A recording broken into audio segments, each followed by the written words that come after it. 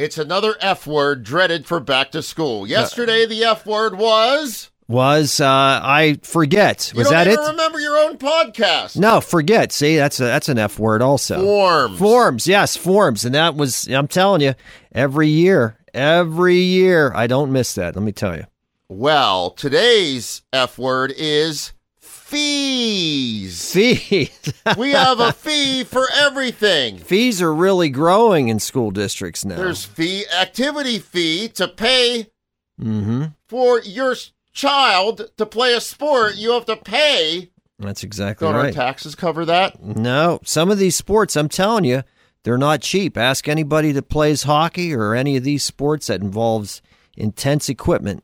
We're talking fees. How about the lunch fee? The lunch fee. That's exactly right. You know, and I understand. It's no longer a change purse with 2 quarters in it, and you squeeze it and the quarters come out. Nope. And then, what do they do? Another F word. Uh-oh. More food.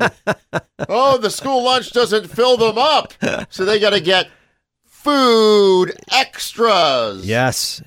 This becomes costly, parents. We get it. So let's review. Okay. Forms and fees. And tomorrow. Yes.